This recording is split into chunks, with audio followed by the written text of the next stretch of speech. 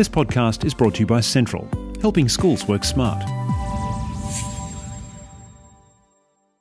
So I think that is a skill that we need to nurture with our young people at school, is not just problem solving, but problem identification skills. And that is driven by curiosity. That's Mathilde Joubert, reflecting on not just the solving of problems, but also on the skill of being able to identify them in the first place. Mathilde is my guest today on Central Station. Hello, I'm Colin Klupik. Do you ever get tired of hearing people tell you that your school or place of work needs to be more creative or use more innovative ways of doing things? Or that if you don't get more creative and innovative, your business, classroom, students or endeavour will perhaps stagnate or even fail? Mathilde Joubert is Director of Excellence and Innovation at the Sheridan Institute for Higher Education and lectures in creativity, school improvement, leadership, management and research methods in both the faculties of education and business. She's currently the President of the Australian Council for Educational Leadership in Western Australia and has facilitated successful school improvement programs in more than 500 schools around the world. For Mathilde, creativity and innovation really are critical aspects of success, progress, learning and development. But there's a caveat. It needs to be purpose-driven. Now, if creativity and innovation sound exhausting enough, you might think that finding a purpose on top of that sounds even tougher. But Mathilde explains that with the right knowledge about the differences between creativity and eccentricity, anyone can benefit from creative thinking to develop solutions to real problems that add real value. I started by asking about the best approaches to initiating a conversation about these challenging topics.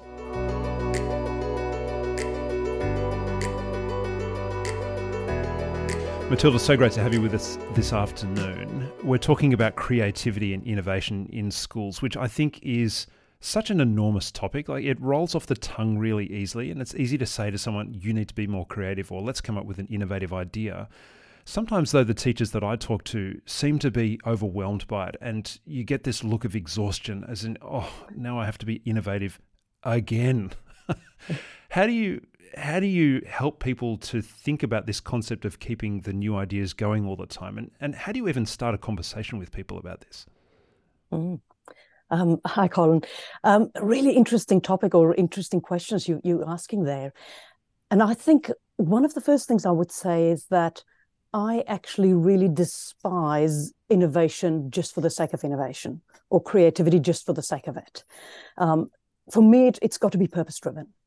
So to say to somebody, oh, you've got to come up with new ideas just because it's the cool thing to do, I think there's too much of that. And I often talk about the difference for me between creativity and eccentricity lies in purpose. That creativity is being purposeful with your new ideas, whereas eccentricity is coming up with new ideas and doing things differently and doing different things purely for the sake of difference. And I don't think we need eccentricity in education. We don't need new ideas just for the sake of it. What we do need is new ideas for a purpose. Now, that doesn't mean that all new ideas are good. And sometimes we do have to go through the process of practicing or experimenting with the process of having new ideas so that we can get better ideas. But for me, the pursuit of new ideas should always be for a reason, for a purpose. So when we as teachers want to come up with new ideas, it's got to be because it leads to improvements or enhancements in education. And if we want young people to come up with new ideas, again, it's got to be for a purpose, that it actually helps to improve learning, improve understanding, or improve our ability to develop new ideas. So I just want to clarify where you're coming from with the distinction between creativity and eccentricity. So you're talking about creativity that is driven by some kind of an idea rather than a personality trait. Do I hear that correctly? Because we sometimes think about people as being, oh, that's an eccentric person, or gee, that person isn't that person over there eccentric? Look at their funny behaviours. So can you just fine tune that definition for us? Certainly. I think that most definitions of creativity has two parts to it. The first is an aspect of novelty or originality or newness in the thinking. And that's where the overlap with eccentricity is. But there's also a second part to creativity, and that is the concept that your idea has to be fit for purpose or useful or has value or be feasible. So new ideas that are just purely original, but they don't actually work or has a purpose or a value to it, doesn't meet the criteria for creativity. So it's only got the divergent thinking, but not also an element of convergent thinking. So in creativity, we need to get that balance right. And sometimes when children learn these skills, even for us as adults, when we practice creativity, it's a bit like a pendulum that swings. So sometimes it goes very far over to the originality side, and then we've got to work again on the fit for purpose bit, and then it gets perhaps too purposeful and too driven, and it loses some of the newness and novelty, and we've got to go to the other side again in our thinking. Now, for me, as I say, eccentricity is just 50% of that equation. It's only half of it. That's when we purely have the novelty and the newness in the thinking, but it doesn't actually work, and it's not purpose driven. So I think that is the key thing for us to get right in our pursuit of innovation, in our pursuit of newness or novelty or new ideas, that it is actually partnered with some pursuit of purpose. I've often heard teachers talk about practicing skills in divergent thinking, and if I hear you correctly, you're presenting that as part of the process. Is it still worth focusing in on divergent thinking as a skill or as an exercise?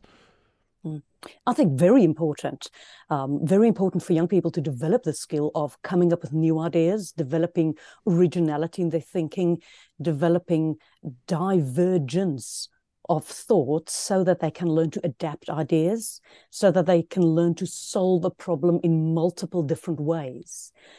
What we then also need to do is also develop the skills of convergent thinking, which is building feasibility into new ideas.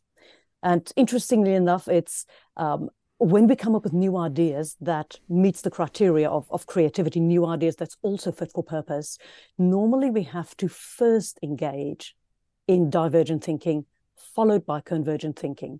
They're two different thinking processes. It's important for young people to develop skills in both of those, but usually they need to happen in that sequence or in cycles of divergent, convergent, divergent, convergent. So I always say to people, it's possible to build feasibility into a new idea, but it's not always possible to build novelty or newness into a feasible idea.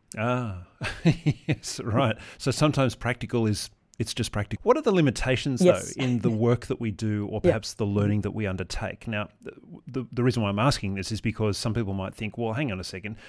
If I go into a classroom and I want to do some learning, or there's teaching and learning going on, I want that to be serious and straight down the line. And sometimes we even then make jokes about things like, for example, creative accounting, when the numbers don't seem to add up. Well, we can just creatively account for that. Can all pursuits be creative? So can I be creative in some serious maths learning, for example?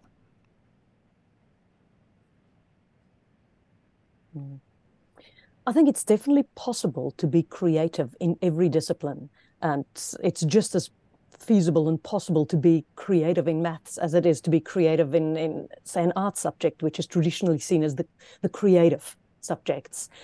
So I don't think we need to almost ghettoize creativity into certain subject disciplines and say they just belong in the arts and they never belong in science and maths and the harder or more serious subjects. So I think that is a false distinction. Yet there are times where creative thinking is appropriate and times when it's not appropriate. There are times when we need new thinking and new ideas and times we're not. I don't want to ever say or ever suggest that there is a discipline that doesn't need new thinking, because all advances in maths and science and history and geography and linguistics in any field of endeavor has come through the ability to think creatively, to develop new thinking or to expand or extend our thinking further. And that's why I believe that it is really a democratic right of every child to develop the capabilities of thinking creatively in all disciplinary areas. So we can't just say, okay, there's creative thinking as a subject on the curriculum, because we need to embed these ways of thinking. You can't think creatively about nothing. So you can't say, oh, let's come up with creative ideas just in a vacuum. So we need to think creatively about something. Now, of course, the tension for us as teachers comes in that we say, okay, let's say to kids, I want you to come up with a new way of doing a scientific experiment today, because we want to develop your creativity.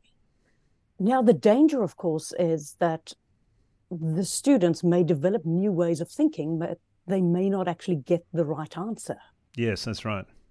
Now, equally, it's also dangerous for us to get kids to just develop an understanding of the right answers in science and never develop the ability to expand thinking, to extend thinking, to come up with new and novel ways of thinking. So it is a balance. There is a time and a place for creative thinking. I often use the analogy. I said, imagine we're sitting in an airplane on a Boeing 747, and the pilot says to us, "Good morning, ladies and gentlemen. I decided today I'm going to try a completely new way of flying this plane. I've never tried it before. I'm just going to experiment. I want to innovate and come up with some new ideas. Are you with me?" Yeah. No, fasten seatbelts, at that please. time, it's definitely, yeah, exactly, not appropriate to think creatively at that time. There is a time then in classrooms, you're suggesting that we can't just be too relaxed in terms of our way of presenting creativity. There has to be the purpose and the right context with a particular goal in mind.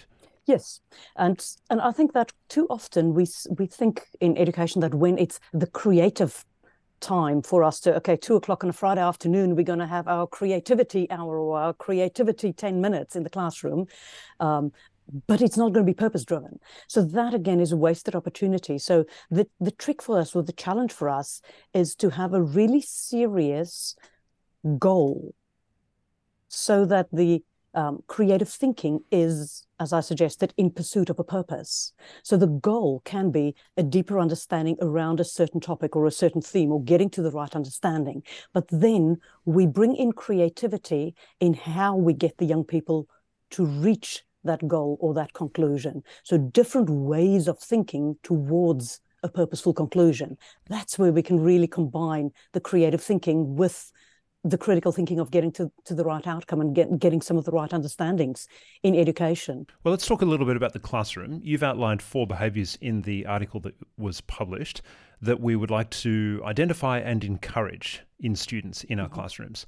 There are 2 that I'd like to focus on, and please feel free to mention all of them, of course, but there were 2 that particularly caught my eye. The first one is daring.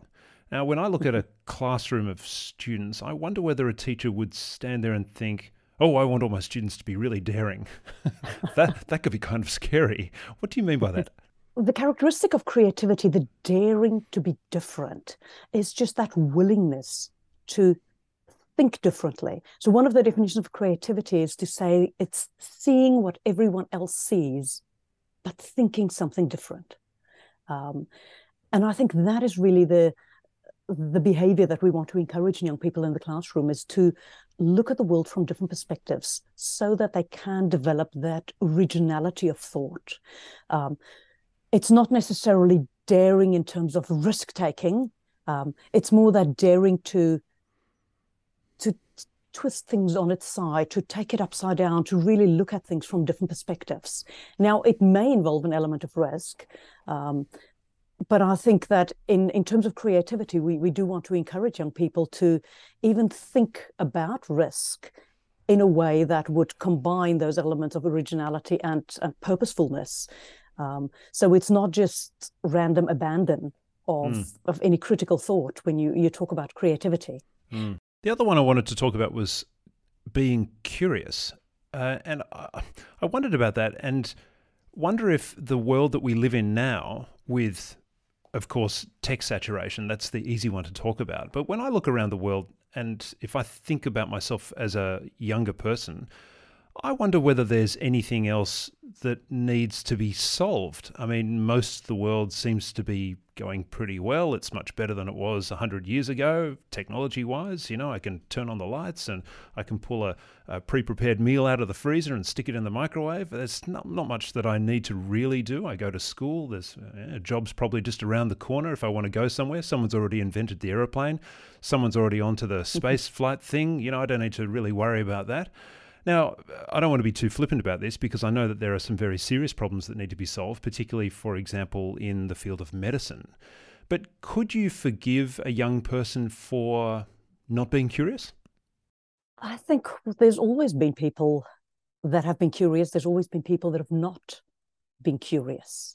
Um, but I guess that is also the difference between the people who go out and invent those new possibilities. And I think a lot of new things that get invented is not because everyone saw the need for it.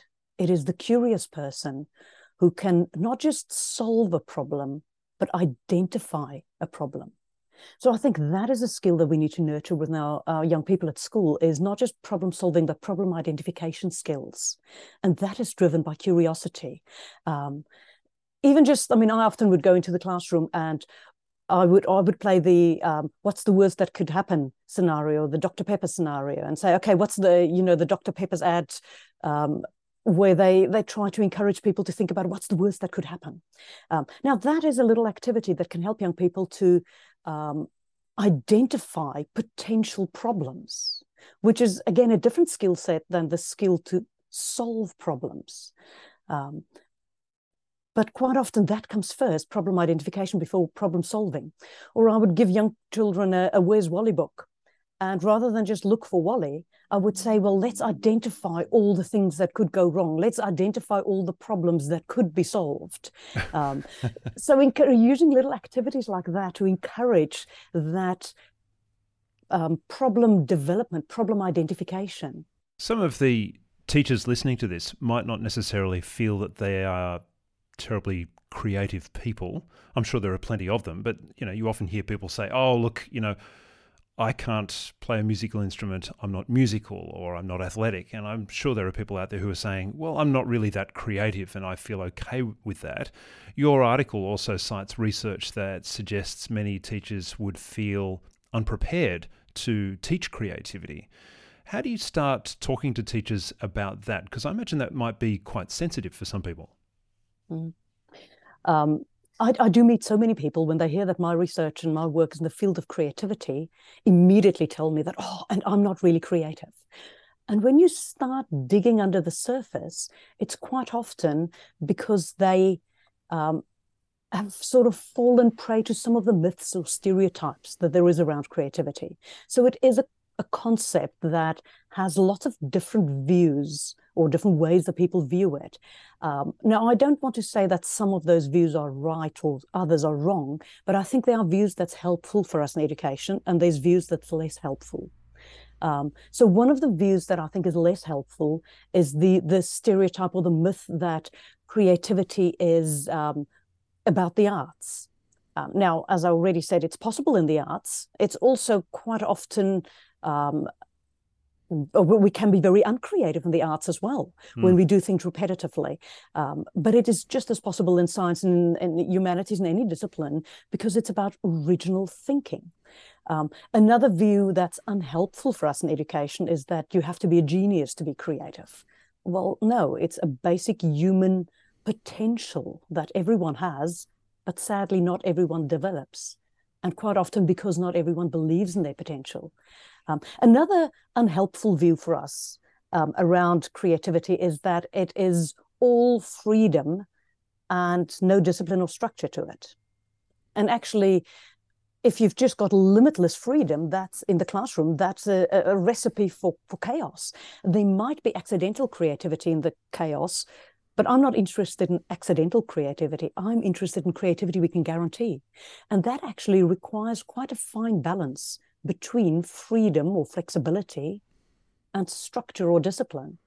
So quite often people who believe they're not creative is because they've got some of these unhelpful views on what creativity is. Let's say we've got one person listening to this interview who's thinking, I need to be more creative. They're driving home from work. They're thinking, I've got a really busy night tonight, but I just know I need to be creative. And I'll finish on this one. What's one thing that person could do today that could make them feel like they were a more creative person? Wow.